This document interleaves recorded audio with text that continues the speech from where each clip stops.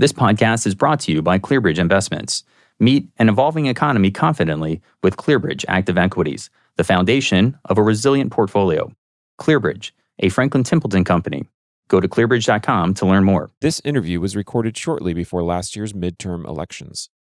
This is Greg Bartalos for Barron's The Way Forward. Today, we will be speaking about behavioral finance and working with clients in a down market. My guest is Scott Tyrus, president of Houston-based Tyrus Wealth Management, a private wealth advisory practice of Ameriprise Financial Services. Scott, welcome. Thank you. Well, thanks so much for joining me. You know, topic A amongst investors, advisors is clearly the market. So much has gone wrong for stock and bond investors this year. And I know anecdotally and otherwise that a lot of advisors are fielding panicked calls, probably panicked texts, panicked emails, often just panic, however it manifests itself. And given your decades of experience in the field and a real interest and expertise in behavioral finance, I would love to dig into the importance of behavioral finance and more specifically, you know, what are you telling clients? How are you navigating these choppy waters? Yeah, well, the first thing I tell them, I'm sure that they can imagine, but my job's a whole lot more fun when the markets are going up. Again, instead of going down. But after doing this 34 years, unfortunately, you know, I've been here before, and many of my clients have been here before as well. And so our message is consistent. And, you know, and sometimes if we take a big step back, we just remind our clients that, look, all I know is every single time the market has gone down, it's gone back up. And at some point in time, it hits a new high. The issue is I just don't know exactly when it's going to hit a new high this time. But I tell them that, in my opinion, right now, I don't think it's going to be this year, but I think it's going to be a 2023 thing. But it's something we're going to continue to communicate with them. Okay. And in terms of achieving success, in terms of having them buy in or accept what you're telling them, do you find that there are particular ways to present information that are more effective? So, for example, a visual element of a chart where you can actually see, you know, that bear markets tend to be quite short in duration relative to bull markets. And when you open it up to like over 90, 100 years, those bear markets don't look so scary, right? No, that's exactly right. And the one thing that we know is that we need to over communicate in times like this. And by over communication, I mean is that we've got to stay in front of it. You can't wait for your clients to call you and tell you they're upset or worried about something. So what we do is we will send emails with pertinent information about what's happening now. We'll send emails with some of those charts and graphs again that you just mentioned and pointing to a particular part of that piece that we think is informational and needed today. We'll do individual videos. Well, I will do a video. I try to keep it under 2 minutes where they actually get to see me and I present on a specific topic that is current. And then we have ongoing check-in calls, either through myself or individuals on my staff. And then we also have more frequent one-on-one meetings, again, with our clients. It's, clients don't want to be ignored. And some of the clients that are calling you are the ones that are nervous and they're calling you. But there's a lot of clients that aren't calling you, but they're still just as nervous. And so we're trying to get in front of those as often as we can. I'm just curious, can you speak to any, in terms of communicating the methods, are there any apparent pros or cons? Yeah, I mean, one-on-one meetings are always going to be the best for you to give somebody individual attention and sit with them for an hour and go through all the different charts and graphs, but time is limited. And so sometimes what you've got to do is send out information more of in a broader way, again, to get in front of more clients. And I think what a lot of clients seem to like are going to be the individual videos, again, that we're doing. They're easy to do just with with an iPad. 2 minutes, and you can integrate charts and graphs in there. Again, if you choose to, but some clients like to see you or me on the video. It feels more personal. But other clients, I've got a lot of engineers, for instance. They just want the data, and so they would rather read the information, and the more the better. And so we want to communicate in many different ways, based on the type of client that we have. Mm-hmm.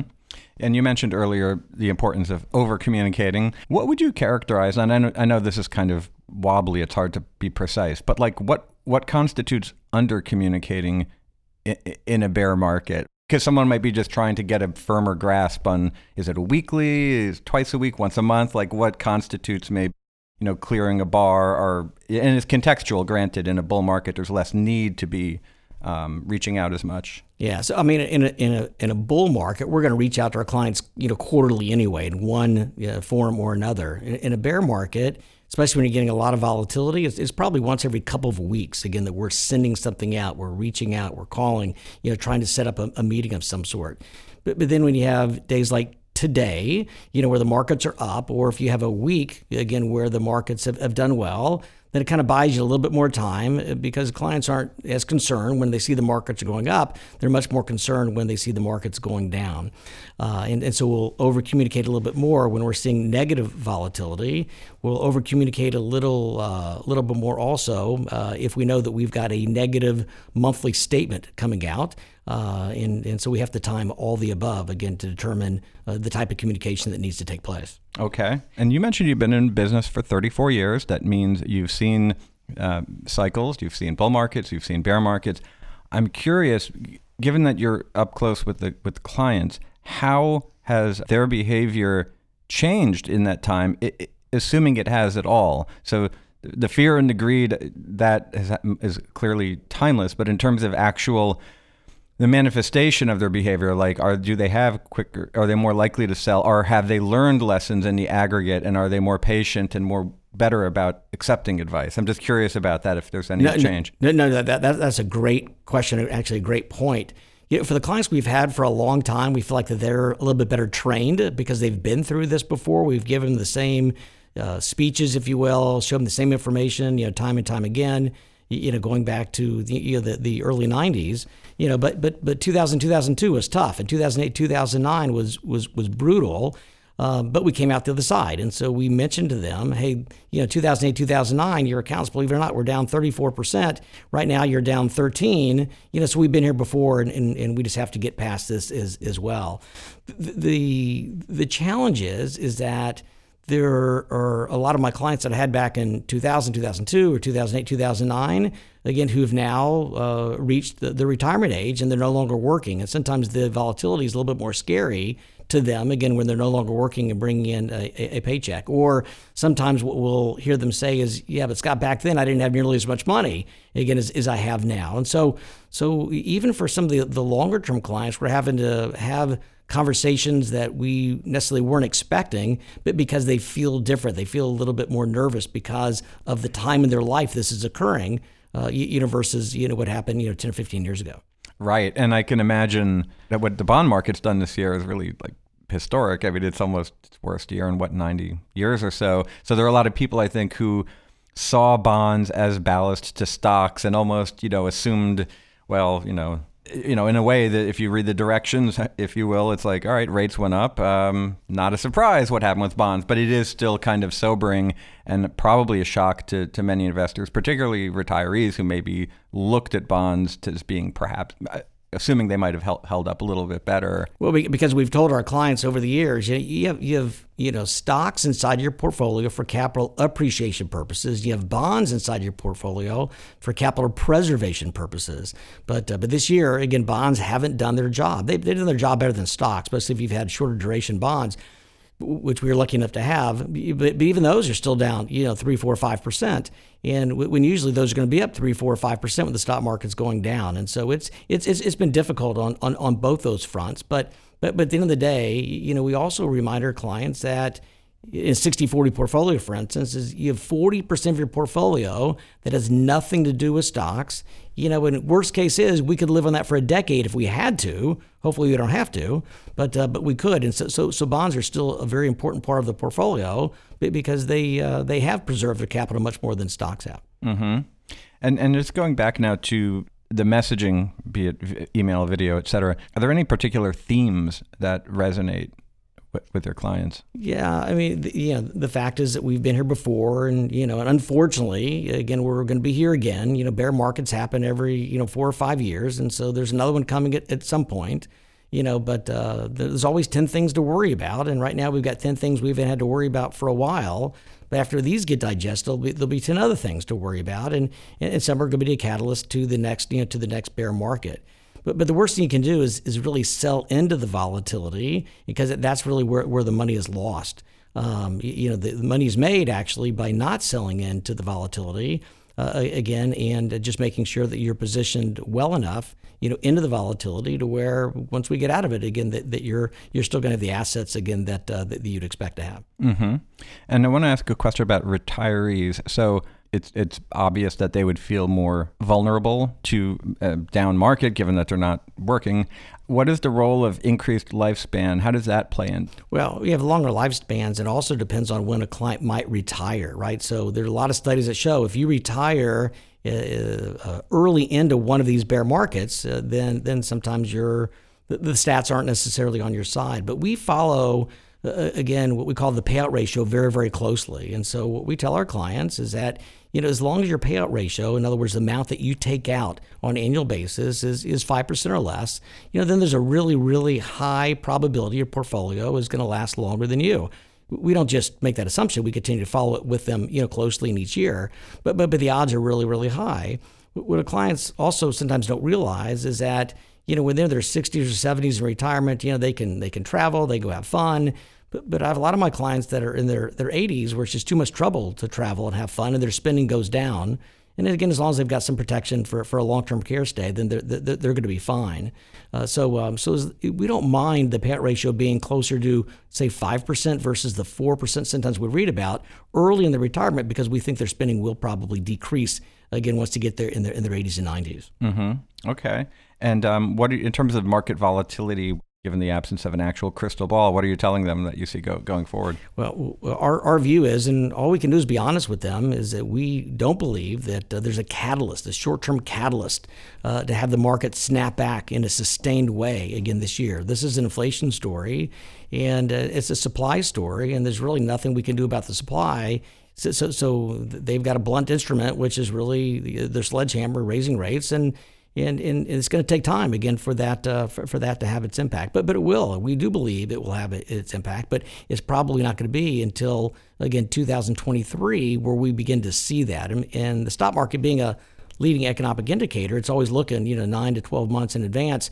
Right now, as the market looks 9 to 12 months in advance, it can't really value itself because there's just not enough definitive information in terms of whether we're going to have a recession, a soft landing, a deeper recession. And that's why we're seeing all the volatility. And we're seeing the volatility both up and down. It's our view that the worst is behind us, which doesn't mean that we don't drift down another 5 or 10%, because we certainly could, but it's certainly not our view that we're going to go down another 20 at this point. But there's just not a short-term catalyst, again, that we see to have the market snap back very, very quickly. And what are you looking for? I mean, is it the Fed pivot? Yeah, I think it really is. It's all about the Fed right now. It's not about the midterm elections necessarily, but the stats are strong that the markets typically do well after a midterm election. So that certainly doesn't hurt. But it's going to be the Fed making a statement that they think that they can begin to slow down, which they have not said yet. So right now they're signaling again that they've got 75 and maybe another 75. But if they begin to signal that it's 75 and 50, I think the markets are gonna want to snap back very, very quickly. I'm just not sure that's what's going to happen. Okay.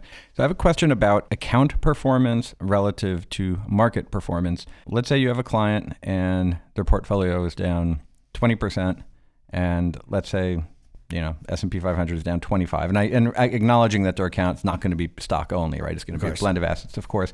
When they are outperforming, in quotes, to what extent is there solace or peace of mind or a sense of like, oh, good, that's great, or is it more like they don't really see that and it's like I get it, but I'm still down 20%? How do they, I guess, process that? Well, I think you've got to communicate in a number of different ways, some of which I had mentioned. But that is something that we do, is that we will explain to our client is that, look, the S&P is down 25%, the NASDAQ's down 35%, and you're down 16%. And so on a percentage basis, this is your capture, again, of that. Typically, and you had mentioned this earlier, typically we would have a lot less downside capture because bonds will help us. Bonds have not helped us out. But they've given us some help, right? So we're not down 25% or 35% because we do have some bonds, and bonds have done better than NASDAQ, right? So we will go through that with them, and sometimes some of the clients respond favorably to that point, but we can't just use that point all by itself. You've got to integrate that point into many of the others that I had mentioned. So you mentioned earlier some of your clients, I forget if you mentioned they were engineers or whatnot, but some people are just more really numbers oriented, which is great. So for those, clients who are, I guess, maybe of a more analytical bent, what are your favorite pieces or ways to speak to them in a compelling and effective manner? Well, I mean, for those individuals, there's a lot of good charts and graphs out there, again, that are statistically oriented, and we will pull those out. And for those individuals, the one-on-one meetings are going to be much more helpful because there may be 4 or 5 of those, again, that I'll need to pull out, which it goes back to the chart you mentioned earlier about how bear markets are much shorter than bull markets, or there's charts that say that on any given day the stock market's got a 53% chance to be higher, right? 50-50, but over 10 years it's 97%. So showing them statistics like that, I think, resonates very well with them because they're number oriented, and they're going to be much more black and white oriented. They need to see those numbers themselves versus me telling them that's what the numbers are. Given that stocks, bonds have been crushed this year, where do you see the most relative value, or are there things that you just are steering clear of? I'm just trying to get a general hierarchy of on that level. Yeah, I mean, right now, again, we are a little bit more defensive. Again, we've had a lot more in shorter duration bonds and higher quality bonds, so we've been fortunate. We're also a little bit less optimistic internationally. We think that if there is going to be a recession, we think that Europe is going to probably get the brunt of that.